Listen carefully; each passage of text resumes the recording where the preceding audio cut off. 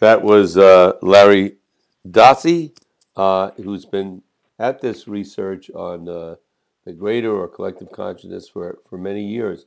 He's a real pioneer in this field. And Phil, one of the things you brought up I thought was interesting, and I'm sure Deepak Chopra and others have gone through this. They probably stir up a lot of anger amongst colleagues in traditional medicine when MDs go and do research and promote areas of medicine, of healing that aren't traditionally found in modern medicine in the West, anyway.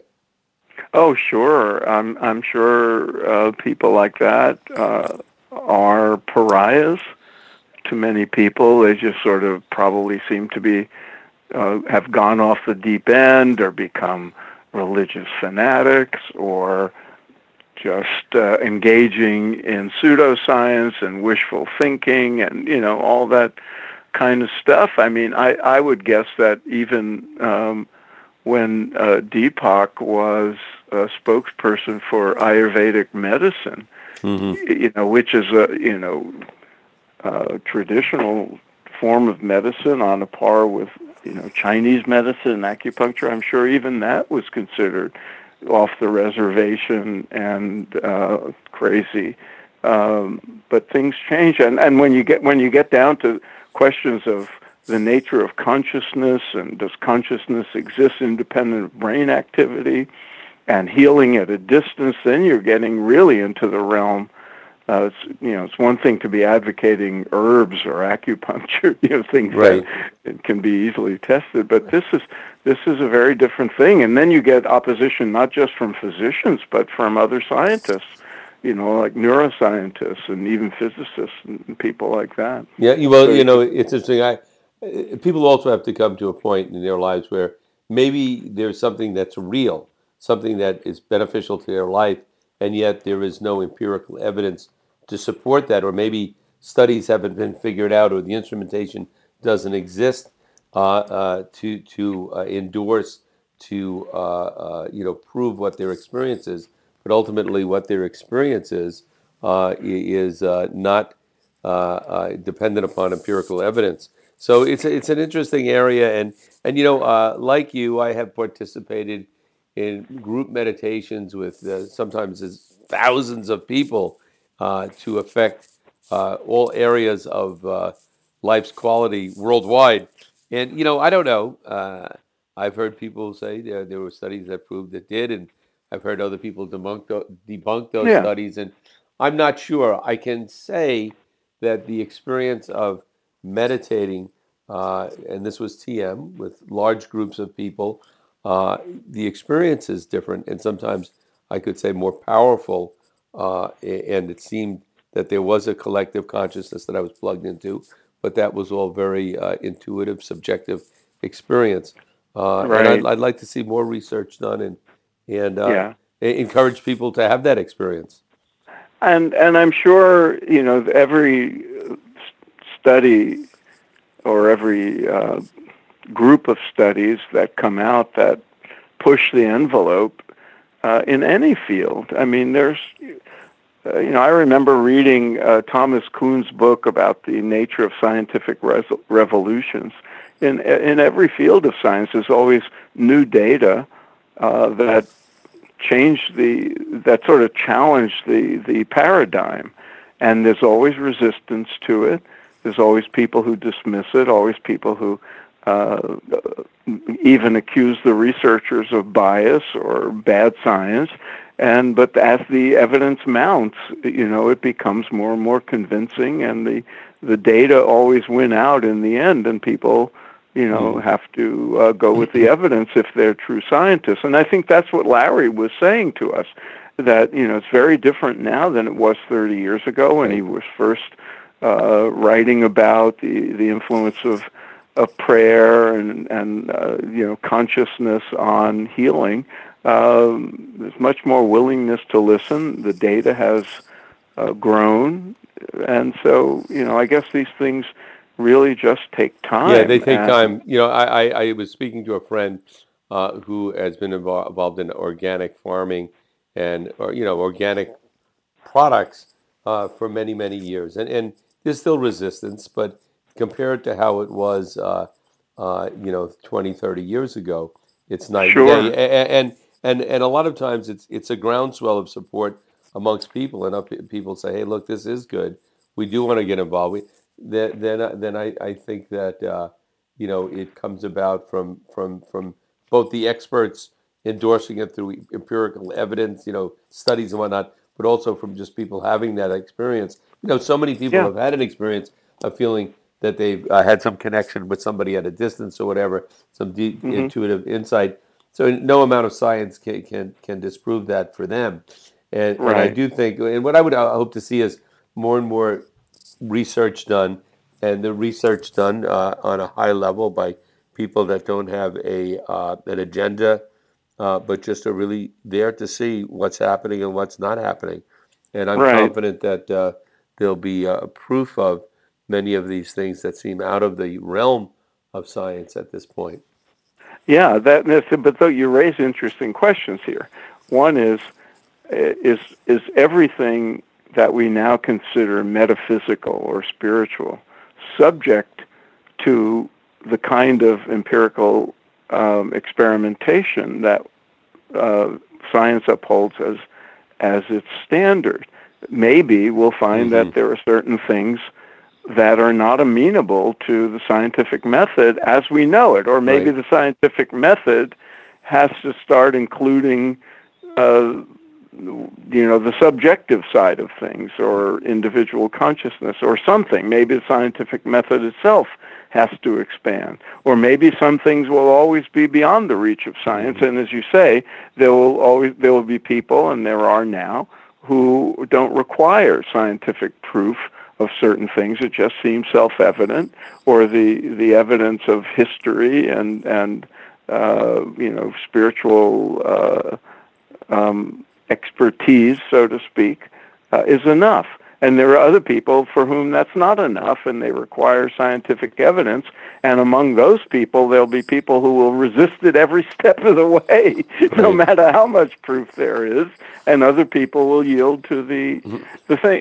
the evidence. I mean, what always bothers me is people who claim to be rational and value science, behaving in a way that's really not terribly scientific when you reject something and that has plausibility or even could be considered a good hypothesis worth investigating. When you reject it because it doesn't fit your theories or your model of how the world works, then you're not being very scientific. Right, So, right. What's also interesting, and he touched upon it today, he several times quoted physicists, and some of the people doing work in theoretical physics are coming to areas of the physical universe that are difficult to describe, and it seems like many of those descriptions are not unlike the descriptions of ancient seers of right, the past and yogis and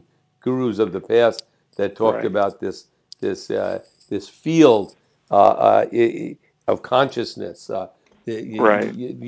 and how that all will or does relate to physics talking about a grand unification theory a grand unification theory, and I think a lot of these great scientists have intuited the connection between the two. I can't think of his name, but I met the gentleman that wrote the book, The Tao of Physics, years ago. And Fritjof Capra. yeah, he was at a conference I was at. Yeah, Brian Josephson, who was a Nobel laureate in physics years right. ago, was there.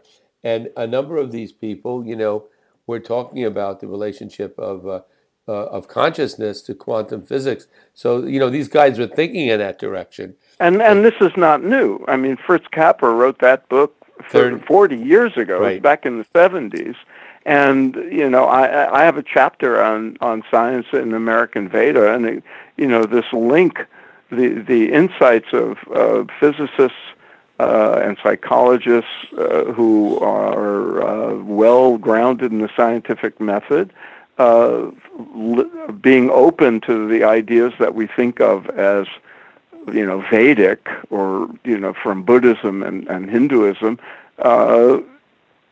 This goes back a long way. I mean, Nikola Tesla was a friend of Swami Vivekananda, and if you look at his writings, he's talking about prana and akasha. Mm-hmm. And then, Schrodinger was, a century ago, and he was talking about Vedanta, and so was Heisenberg in the mid.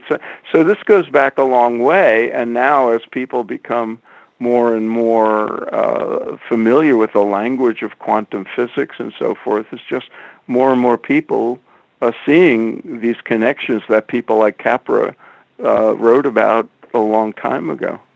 Well, it's a very interesting area, and I think that another area of science, along with quantum physics, that's going very deep into reality is some of these neuroscientists and some of the work being done in neuroscience and the brain.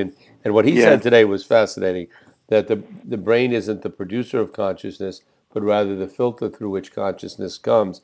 And thinking right. of consciousness actually as stuff, or maybe the most fundamental stuff of the universe. I do think, even though to me right now, I can't, it's inconceivable to me how these things could be measured and objectified, Right. but I would think That's at the some point, challenge, isn't it? yeah, yeah.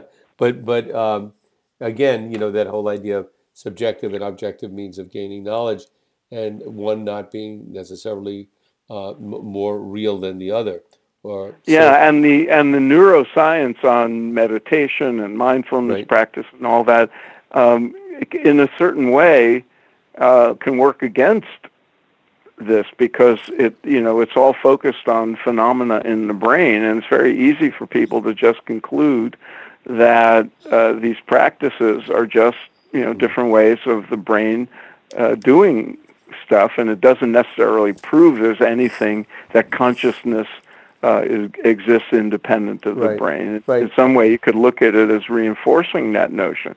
So I don't know how you study that. I'll leave that to scientists who are open to the idea to design experiments, but I'm sure that's a major challenge. It's easy to come up with a theory, but getting empirical evidence is another thing. I mean, one thing in Larry's book, in One Mind, I was looking at it, and in there, in the press release, we didn't get into that. He says there are 6 areas in consciousness research in which studies have been replicated in labs around the world, each area giving odds against chance of around 1,000,000,000 to 1.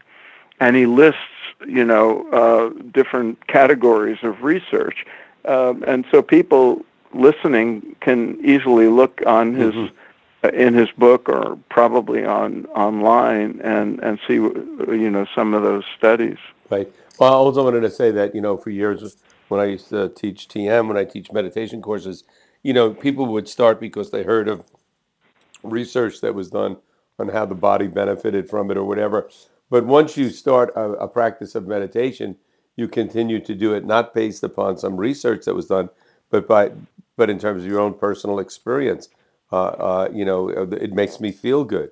I feel Yeah, relaxed, and I have these experiences. I don't need science to tell me if that's a real experience or not. I'm having it. It's real to me, and that's what motivates me to do it. So right. And people will have the same feeling about. I meet a lot of people. They'll see research like the kind Larry Dossey told us about, or that Charlie Tart told us about when we interviewed him, mhm. and they'll say, "Well, I don't need science to tell me, that telepathy is real.